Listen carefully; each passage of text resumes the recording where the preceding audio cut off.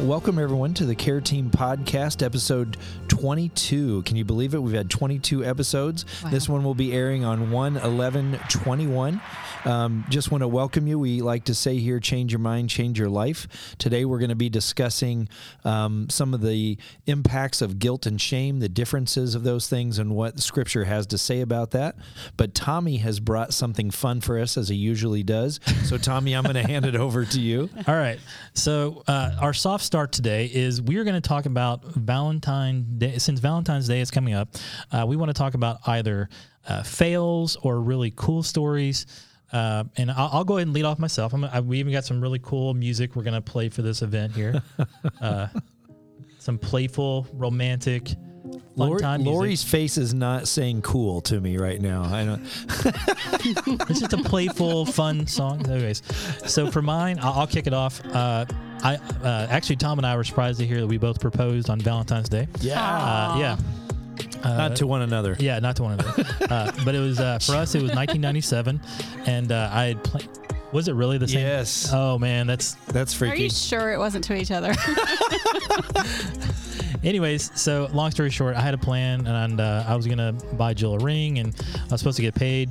Payment, I didn't get paid on time, so I was scrambling. Long story short, I was really behind that day, and our dinner reservations failed, or they expired. Our dinner reservations expired, and so we had to go to another restaurant, which doesn't exist now, and the one that's currently there we can't afford to go to, so we don't go there very often anymore. Anyways, long story short, she said yes, but then later I got clowned by the guy who did this it was like a dating game on our honeymoon. So I got clowned for how I did it, and it was good. So. I'm gonna piggyback on that because there's so many similarities. It's a little scary. Tommy and I always joke that we're brothers from another mother, and I think this may prove it. So I too proposed to my wife Jessica on Valentine's Day of 1997. We got married in August of 97, but. So we took a trip to Chicago. We're from Illinois. We're living in central Illinois. We took a trip up to Chicago. It was freezing, but we took a horse-drawn buggy ride, and they had this big fur blanket, and we got to ride in the buggy, and while we were riding, I proposed to her. But what's really weird, Tommy, is the restaurant that we went to that night, Tucci Milan, one of our favorite restaurants, also does not exist anymore. So there's some strange similarities there. What's this saying about your all's relationship?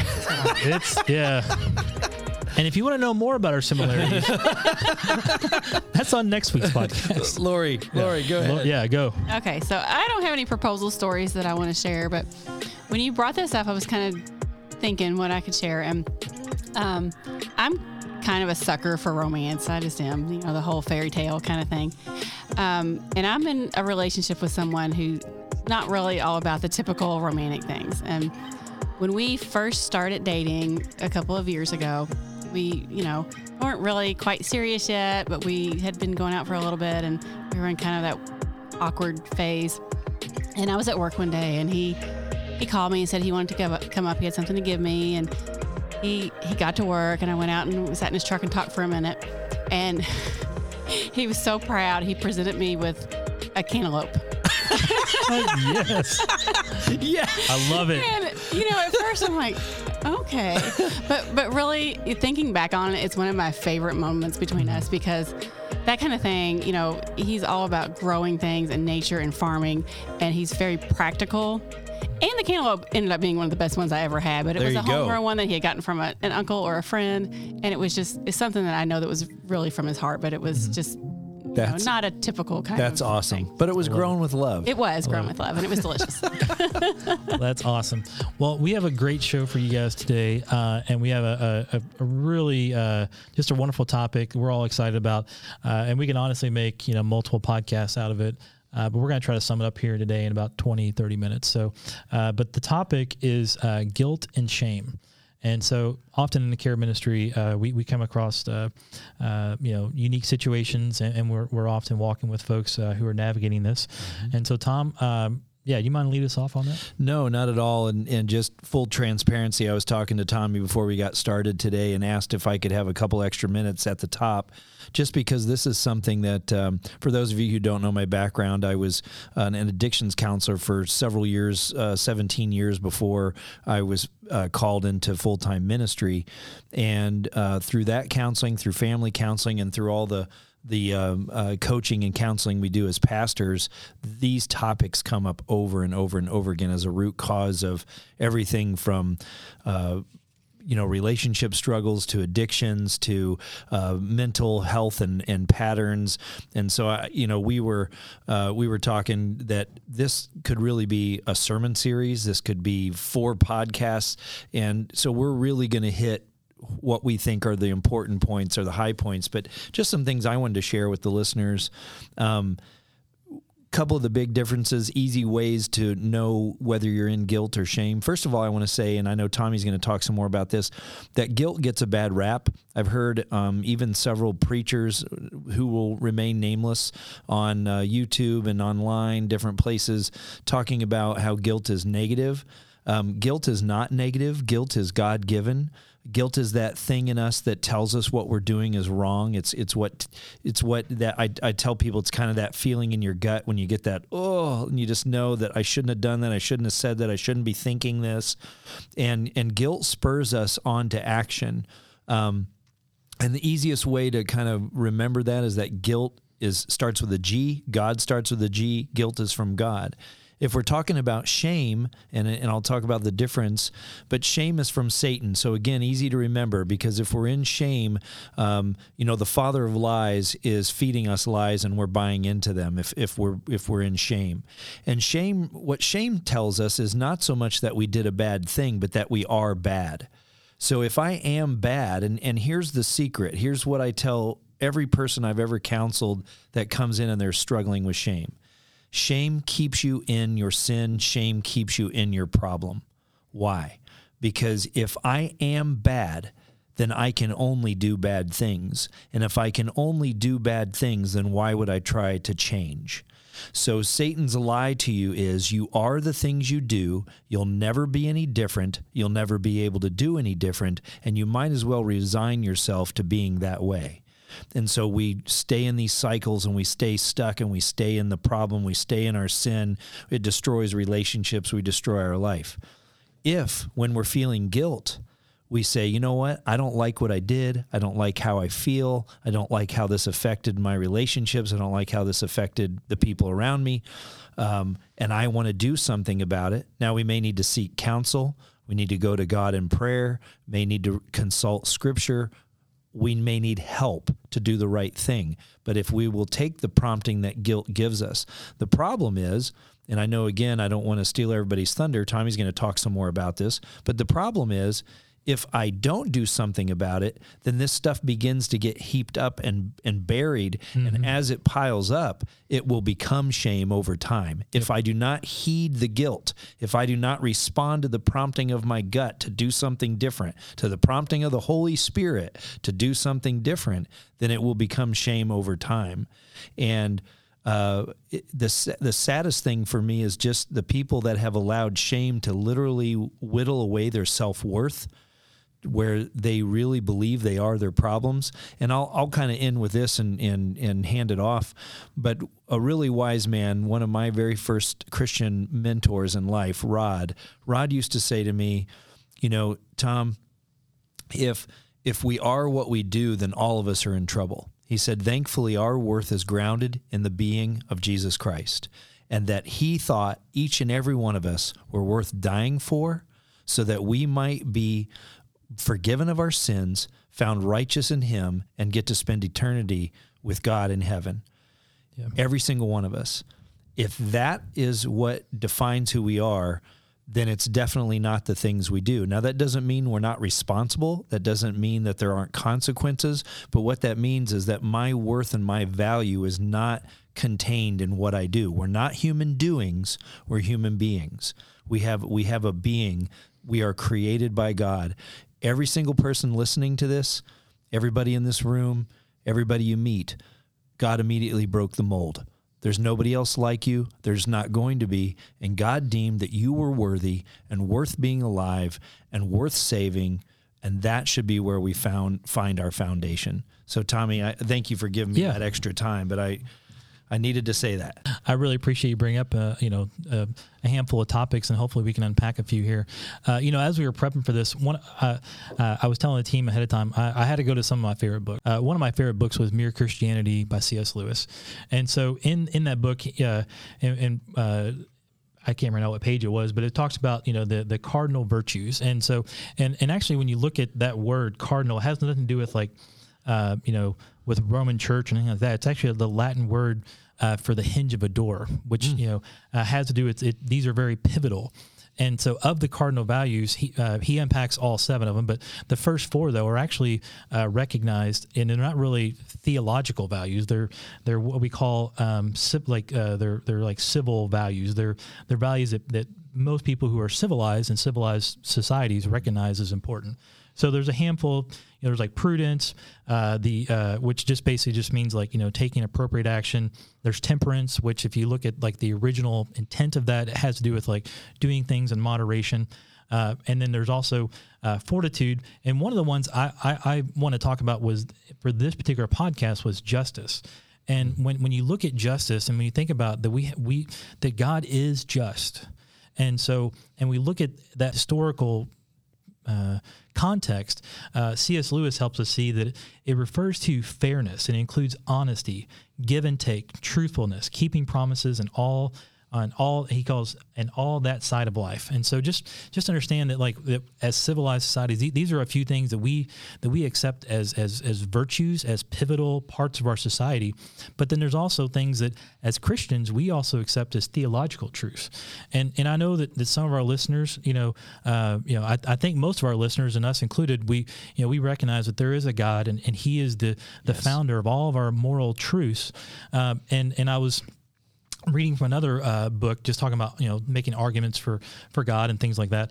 And one of the things that came up, and I just kind of want to leave with this, and that is that, that a personal God does exist and objective morals do exist.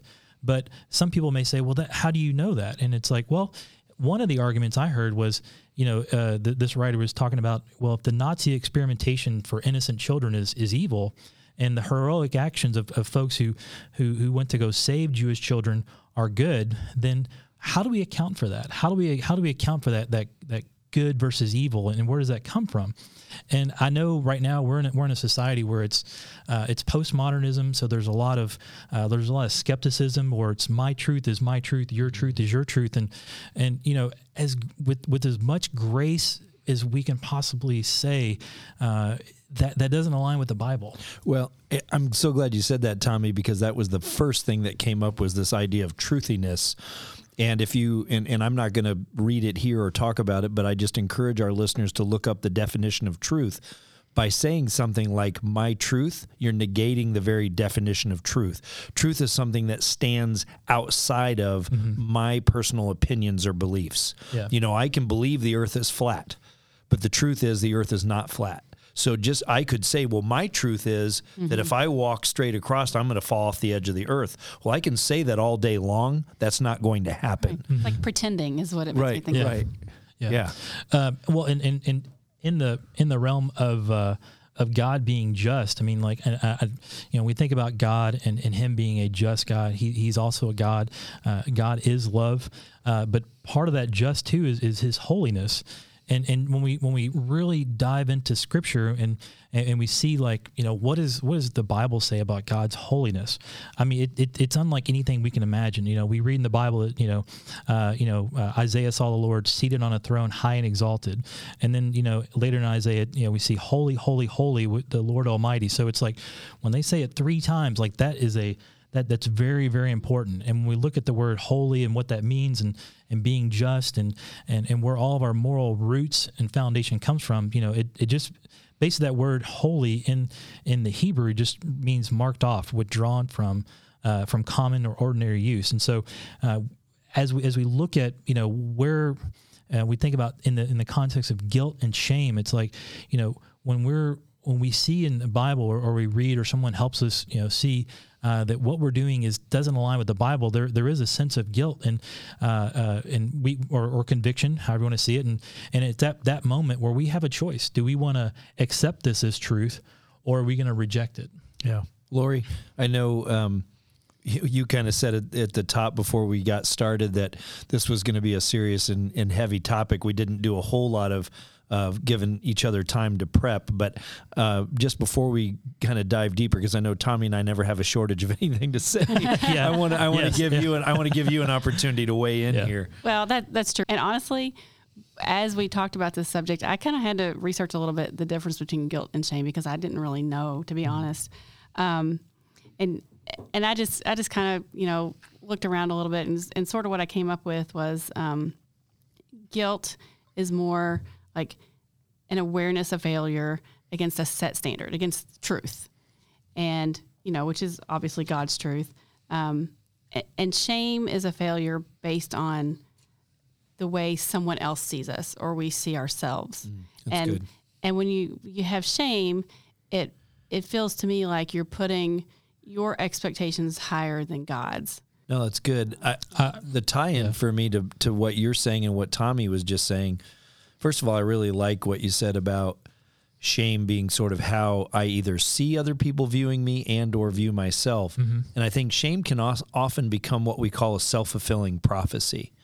If I think I am bad and that people see me as bad and negative, I will often respond and react out of that belief. Yes. And then when I treat people nasty and they're bad back to me, I say that's proof I was right. But I'm bringing that back. And Tommy, what you were saying about the standard in God and God's holiness, all I could think about was shame keeps us in our sin. Sin makes us apart from God because we can't approach his holiness. And that's how Satan wins, is he doesn't want us to have a relationship with God. He doesn't want us to approach God. Whereas guilt says, maybe I need to do something about this. Maybe I need to come to God. Maybe I need to repent. Therefore, I can approach God, because we remember, I was thinking about this today, Jesus talks about righteousness. And we're going to be talking about that in the Yes series that we're doing here as a church. And yet we know Scripture says that not one is righteous. And so our righteousness only comes through our repentance and our acceptance of Christ and allowing God to do in and through us what we can't do for ourselves. So just a huge topic, not only when it comes to our own feelings and thoughts about ourselves, but also in our ability to have a relationship with God. Yeah. Another thought I had about shame is it's kind of an unrealistic expectation. I have shame because sometimes my kids come home and my house is a mess. But who sets the standard for a messy house? God doesn't care what my house looks like. And also, we talked about shame defining we are bad, who we are. Well, without God, we do have that shame. And if it weren't for Jesus, we would live in that shamefulness. That's good. Yeah. Well, and one thing too, kind of on this topic of relativism and also, like fabricating things like we were talking about, Lori. Mm-hmm. One thing I was reminded about when I was doing some research was, some of the conceptions of sin and the origins of sin. And some people will rationalize, their sin, and they'll say, well, this is just my animal nature, or this is a result of, me struggling financially, so I need to do this or I need to do that. And it's just, no, what we need to do, and again, just with as much grace as possible, is to go back and to see that, when you go back to all the way back to Genesis and then throughout the Bible, we see that we're in a fallen world, and that just impacts us so many different ways. The heart is deceitful above all things. And so like even our thoughts, if we need to challenge our thoughts and think about our thinking.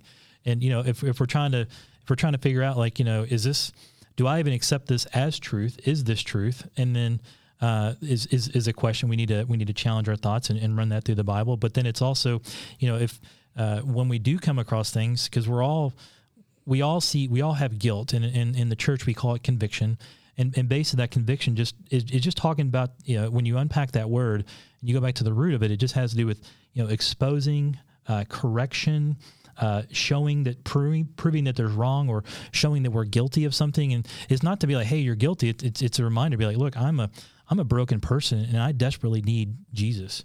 And I hadn't thought about this before, Tommy. It just kind of came to me. You were talking about the scripture that says the heart is deceitful above all things. And many of you have heard me mention, and if you haven't before, you will, that I love Dallas Willard and all of his writings. And I listened to some of his talks on YouTube. And one of the things he was talking about the other day is that, our feelings are God-given, that emotions, Jesus expressed emotion, but the heart is the seat of the emotions. And so part of what that scripture means to me about our heart being deceitful is that I can't judge reality and truth. I can't judge what's going on with me by my feelings. And then the scripture tells us to take every thought captive. So even though our intelligence and our thought and our capacity for thought is to lead our emotions, that we're to have intellect over emotion, even our intellect needs to be God-guided, that I need to take every thought captive. And it really ties in nicely to our topic today because, and Lori, you alluded to this in several different ways, that shame is really based a lot on an emotional response. Right. It's not grounded in truth and fact. It's grounded in reaction and emotion, and probably anything but using our critical thinking. Right. And go ahead. If you're not grounded in the truth and in the Bible, how will you ever know the difference between shame and guilt? Yeah, right. Absolutely. Well, and the one thing the good news is, I know we've been talking a lot about, being convicted and guilty and shame. And I, if I can give you a little bit of if I can encourage you with a little bit of freedom, and that is like, we look at things that we measure ourselves up against, like the 10 Commandments. And if we're being objective and we're looking at the 10 Commandments, we have all broken them. Every single person. Mm-hmm. Every single person is guilty. So, we look at Romans 3, in Romans 3, multiple times it tells us that no one is righteous. Like that means that we've all broken the law. In Romans 3:23, we all fall short of the glory of God. And so it's my hope you can rest in that. But can I bring some levity there too? But the good news is that Christ, God sent Jesus to die for our sins on behalf of us, and that the praise God that God sees us as righteous and as spotless because of what Jesus did on the cross, not because of anything that we do. Amen. Yeah, there was I think it's good in heavy topics like this to bring in some humor. And I was listening to a speaker once. His name was Clancy Ismisland, and Clancy ran a midnight mission for the homeless out in West Los Angeles for probably 50-some years. Just died last year, I believe. But Clancy was kind of rough around the edges and had a edgy humor. And one day I heard Clancy talking, and he said, "It's a good thing God forgives and loves us because I've broken every commandment except I have not coveted my neighbor's manservant." All right. I like it. Well, and I know we're getting ready to wrap up here soon, but one of the things too I was reminded of as I was getting ready for this is that reading scripture, and just like what Lori said, like we don't know what truth is unless we ground it in God's word. God is the originator of all the moral laws, and that's where we get our that's where we find our north when we're looking at for a compass. We look at our compass, our moral compass, and we can see that God is saying this is the way. Mm-hmm. And for those Mandalorian fans too, yes, even Mandalorians say this is the way, but I'm not talking about that way. I'm talking about God's way. But it's good though. I mean, like I know for me, there's a theologian I listen to, and a lot of times he'll say things and he'll remind me of things, or he'll bring things to my attention. And his quote is, "You either got to say amen or ouch." And so, but there are many times where I'm listening to him and I'm like, ouch. And so, but it's a good ouch. It's like, what? I didn't see things that way. And so it's this illumination that's good for us. And so it can be tough. It may cause us to look down a little bit, but praise God, we can look up and say, thank you for Jesus, for dying for me. Mm-hmm. Thank you for this direction that is not only for my good, but for God's glory. And so one of the last things I just want to touch on was just this small paragraph. It's about 3 sentences by an artist, or not artist, excuse me. This 3 sentences by this author, R.L. Thomas. He says, typical sins that Typical sins that occasion convict include illegitimate sexual relations, ungodly deeds, and false teaching. The guilty are shown the wrongness of such activity and are pointed away from it towards repentance. Conviction of sin implies an educative discipline. The inflexible standard of divine righteousness is brought to bear on sin, and a turning in obedience to God is shown to be the desirable alternative to remaining in a sinful state. And so it's like when we're convicted, when we see that, look, this is not the right way, God's like, look, you don't have to stay in this state. By my grace, through through Jesus, we can get through this, and so you don't have to stay here. I'm struck by the thought that if I were listening to this podcast, I might be wanting an example. Yeah. And so for those of you who either are attending online or back to attending church in person, or have had this experience in the past where you show up to church and the message starts and you look around because you wonder if people knew what was going on in your life and somehow informed the pastor to bring this topic up. How does he know this about me? And he's talking directly to you. Well, that would be conviction, folks. Yeah. And that's an invitation to a healing. That is God inviting you. And by the way, he's talking to everybody in the audience at the same time, not just you. But that is his personal invitation to you to heal. And I used to actually hate that whenever my mentor would say it's an invitation to a healing, Tom. But he was right. And it is. And it's an honor because it's an invitation from God. And what I want to say is that repentance often, not always, but often and usually requires action. Mm-hmm. And so guilt and conviction are the beginning of a process. And we would be remiss if we didn't say, this is care ministry. We have groups. We have healing groups. We have places where if this conviction is ongoing, if this guilt is ongoing, if you've been listening to this today and you go, you know what, I think I've been living in shame. I haven't been living in guilt and I haven't been taking action. We would love to counsel with you, to pray with you, to get you to a Christian counselor if it needs to be long-term, to get you plugged into one of our support groups. So if you're listening and you go, yeah, this is hitting home.